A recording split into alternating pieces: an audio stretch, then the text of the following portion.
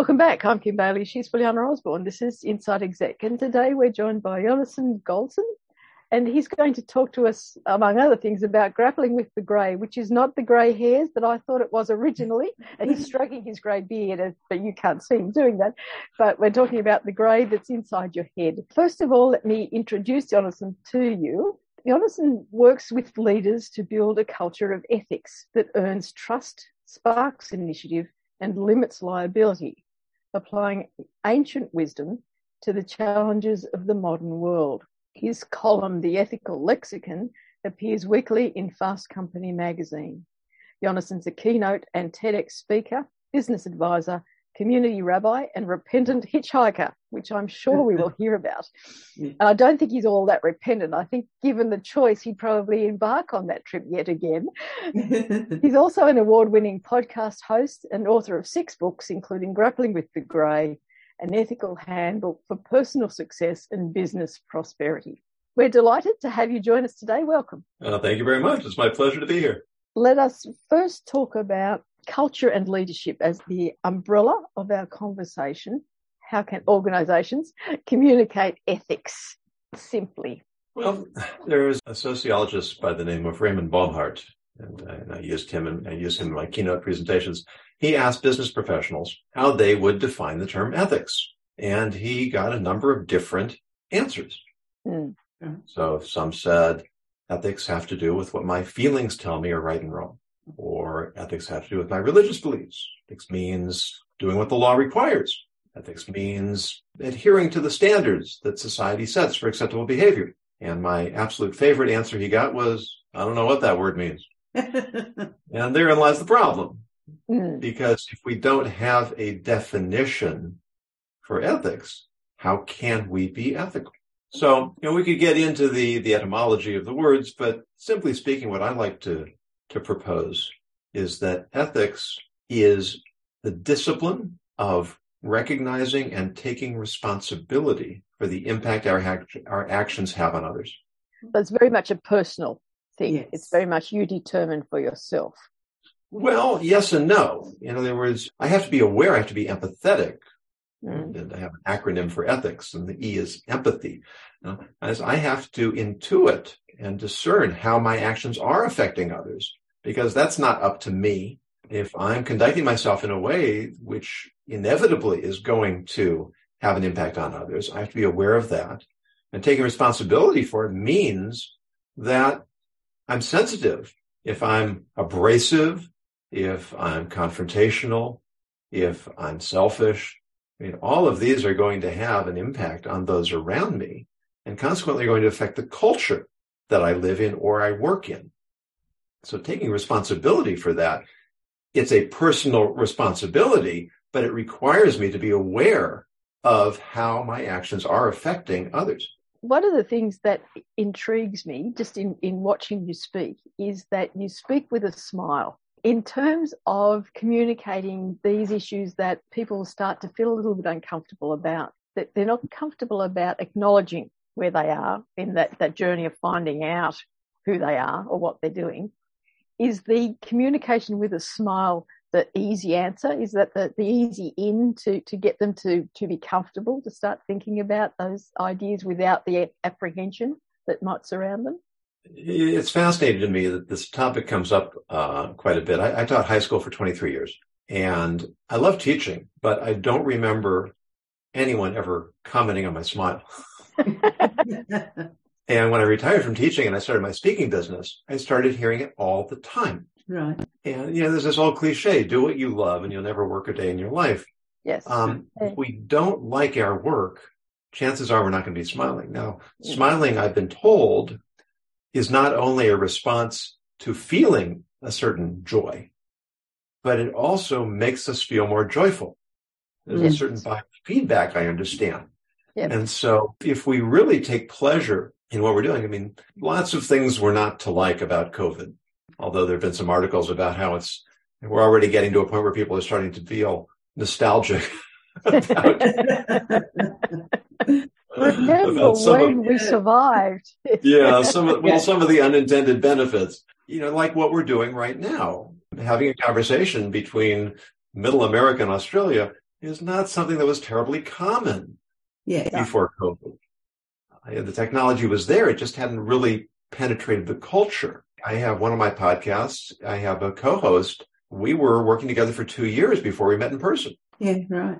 It's a wonderful opportunity we have to engage people from different cultures. Yes. And find people with whom we resonate that we might never have found otherwise.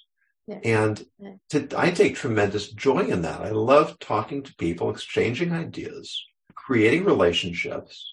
I can look at a screen and I know we're just recording the audio, but I'm looking at you right now.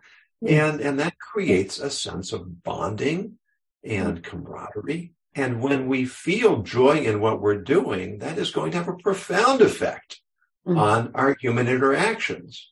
I mean, just the difference of getting a good night's sleep. Yes. I come in tired. I'm more likely to be grumpy. I'm going to be short-tempered. I'm going to be easily frustrated, and that's going to spill over onto other people.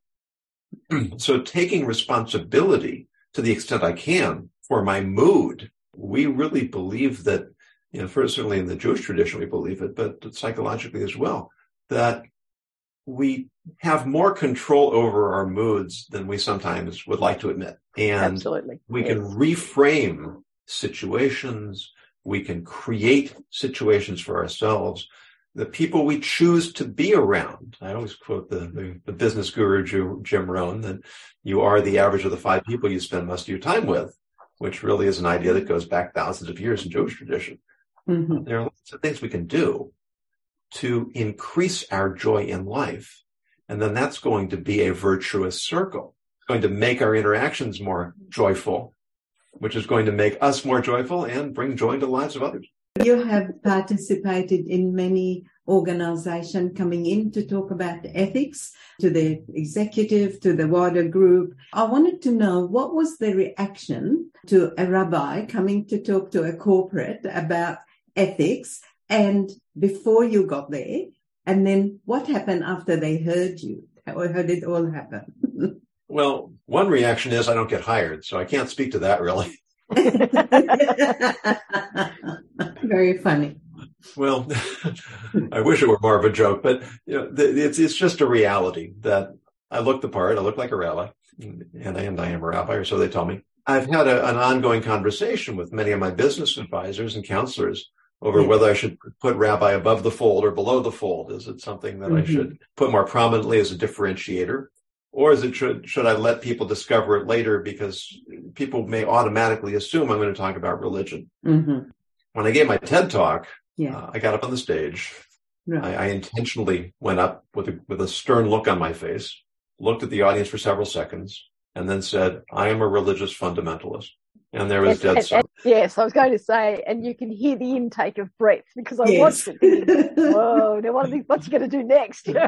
Yeah. Well, exactly. And that was that was contrived, because then I step forward, I break into a smile, and I say, I know that's a dangerous way to start a talk. And everybody cracked up, and it broke the tension. People, and the best part of the TED Talk, and I've told this over so many times because it meant so much to me. And the talk was about first impressions and about labels and about learning who people are. And right after I got off the stage, I was walking back into the auditorium, and a woman intercepted me, and she said, when you got up on that stage, I knew exactly what kind of person you were, and I knew exactly what kind of talk you were going to give. Yeah. You blew away my expectations. Thank you.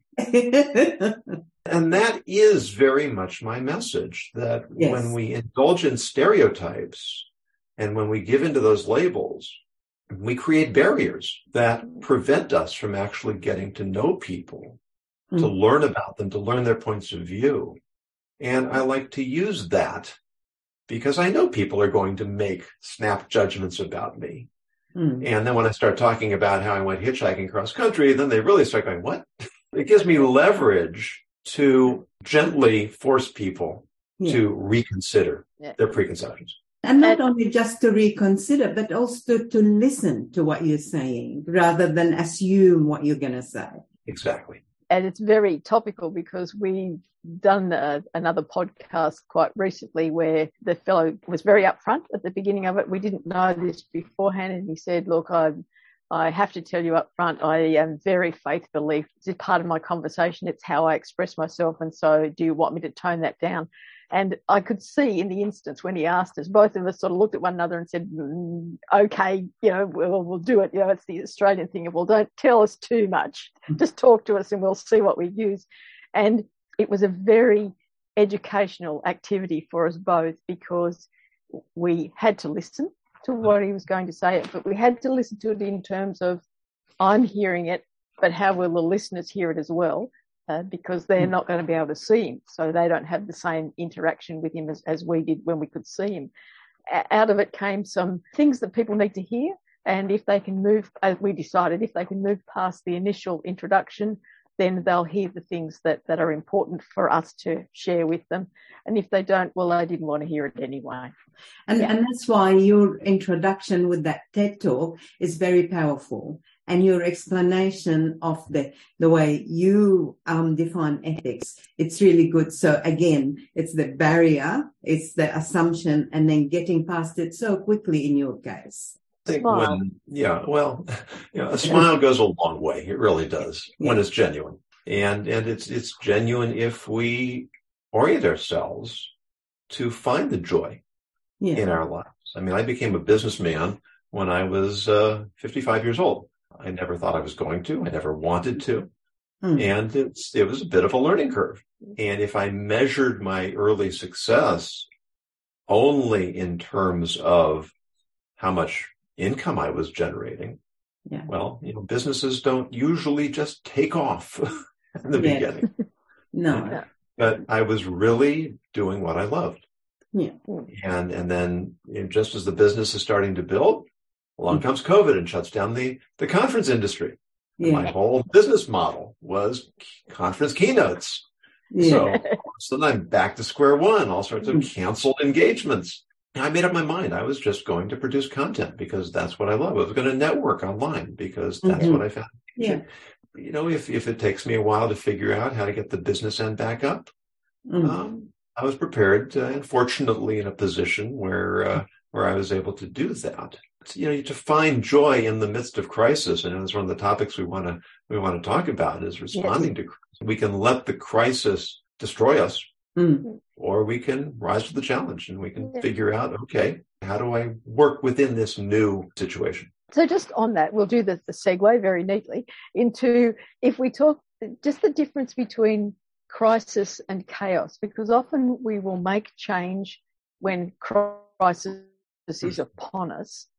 But as those few years of COVID continued, it was not so much crisis as chaos. So do we have to change our thinking continuously to deal with that? Well, we have to change our thinking in the sense that we have to acknowledge the reality that we live in. That really tired phrase we've heard so many times now, the new normal, which was in many cases the new abnormal. Yes. The reality is what it is, which is another awful phrase. But the world is not going to change just because we want it to. Culture has become so enmeshed in our feelings. It's good to be sensitive to other people, and it's good to be in touch with our feelings, but the world doesn't really care what my feelings are. I can feel all I want, but if I'm not aligned with reality, reality is going to win. Yes. So, recognizing that we are in chaotic times. But the truth is, we've been in chaotic times a lot over human history. Mm-hmm. Things are a lot more stable now than they have been. And even in the pandemic, my wife's grandmother lived through the Spanish flu. Right. And she talked about it. Mm. And it was quite a different type of situation because they didn't have a lot of accommodations that we were able to come up with. But it's even just the communication. We have the opportunity. We're in an age where we could communicate, where governments actually put aside their differences and talk to one another and worked with one another to provide a base level of care and protection that wouldn't have been possible even 50 years ago, I don't think. Yeah. I think so much of it really comes down to core values, which we talk about a lot. Yes. Yeah. But I'm not sure we necessarily talk about it in the most productive way. Well, I have to tell you that since 2015, our most popular podcast is about determining core values. And we've done it once or twice, I think. Yeah. And they're both really popular still, but it's very difficult for us to find people who can talk about core values in a way that is acceptable to the broad range of the audience. So you're on the spot now. You mentioned the words. The first thing I would say is don't wait for the crisis or the chaos to start thinking about what your core values are. Then you're already behind the eight ball. Is that an expression down under? It is. Yeah. So how do we come to core values? I was part of an organization, and we decided we wanted to articulate our core values, and we spent 3 or 4 brainstorming sessions with a week or two in between each one, crafting our core values. And we started with just making a list of values. What are the things that are important to us? And we ended up with a list that was probably 30 or 40 items long. And then we started grouping them. Which of these fit together? Kindness and generosity and that type of thing. And once we got them into groups, then we started trying to prioritize, kind of more, not so much prioritize, but have a hierarchy.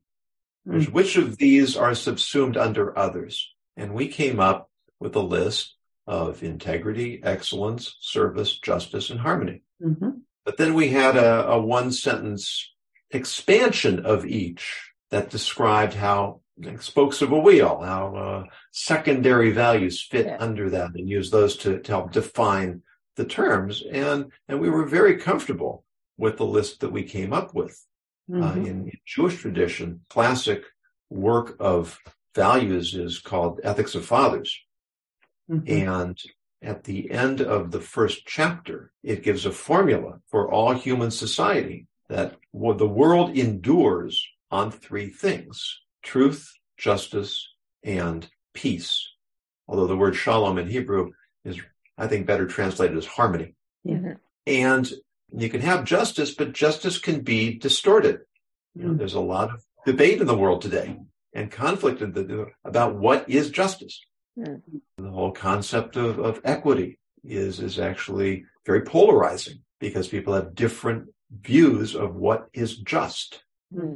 Truth is ultimately something that is far more complex than any of us can get a grasp on at any particular time. And again, in Jewish tradition, you have these 2 great academies, the Academy of Hillel and the Academy of Shammai. And history says that when they debated in the study hall, it was as if they fought with swords and spears. That's how passionate they were. But it never got personal because they understood that each side understood that the other was looking for truth. They recognized the intellectual integrity. They recognized the sincerity. It was never about personality or ideology. It was about having different angles. And of course, they go to the title of my book, Grappling the Gray. Why are things gray? Because we may agree on the same principles, but we may have different priorities. Right. I might see justice as primary. You might see truth as primary. And that's why we need peace. That's why we need harmony, right? To harmonize those disparate parts. But even then, sometimes if you go too far for peace, we all learned what happened in 1938 at the Munich Agreement, peace in our time, which of course opened the door for the greatest atrocity of modern times.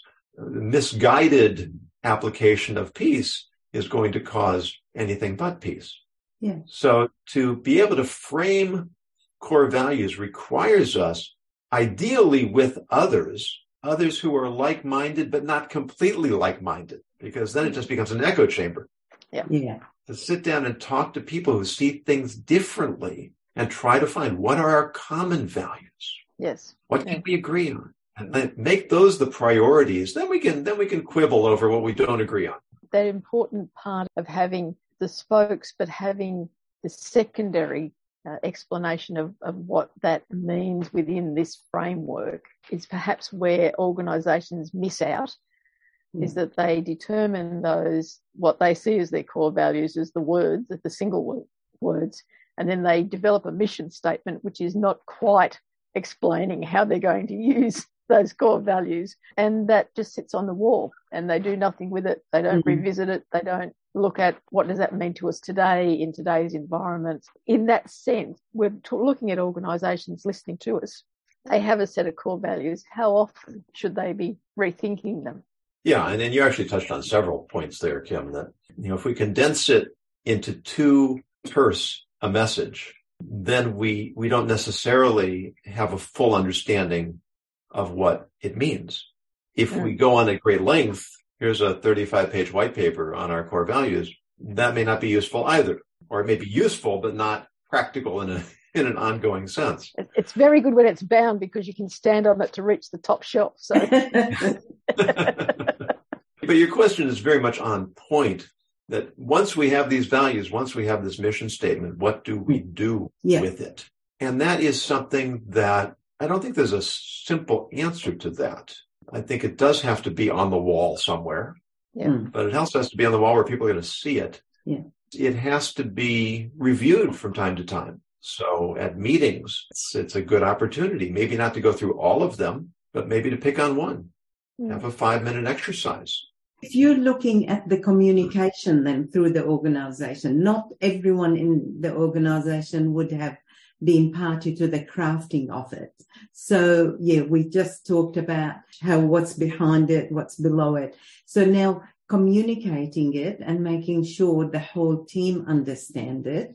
What's been your experience in making that successful? It really comes down, I'm not answering your question directly, it's not yet, but it really has to be perceived that the leaders are living those values. Right. Otherwise, it becomes counterproductive. Right. So what you're saying is the action, that how we behave is then say we're serious about those values and we live by them. Yeah, there's a really interesting incident in American history. I guess it was around 1980. So we had a president by the name of Jimmy Carter, who has not gone down in history as one of our great presidents, but it was a very difficult time. American hostages in Iran, runaway inflation, energy crisis. Soviets had gone into Afghanistan. I mean, it was really a very, very tense and uncomfortable time. President Carter gave a speech that is now famous, talking about the national malaise, although he didn't actually use that phrase, but that's what they called it. They called it the malaise speech. And people learn that is what destroyed his presidency. That's what finished him off. But it's not exactly true. After he gave the speech, which basically said, we have sunken into this kind of tepid state of mind where we don't really believe in ourselves anymore and we're not really motivated and we need to pull ourselves together. And it was like a pep talk. The initial response to it was actually very popular, very positive. He had a bump in popularity after giving the speech. But within weeks, there were a series of crises that seemed completely at odds with the content of the speech. So people remembered the speech enough to contrast it to what they saw as incompetence in the administration. And that's when the popularity plummeted. When there's a disconnect between the message and the people communicating the message, that's when people are going to lose faith, lose confidence, lose loyalty, and you're going to start having very serious problems. Time to take a break in our discussion with Jonathan Goldson.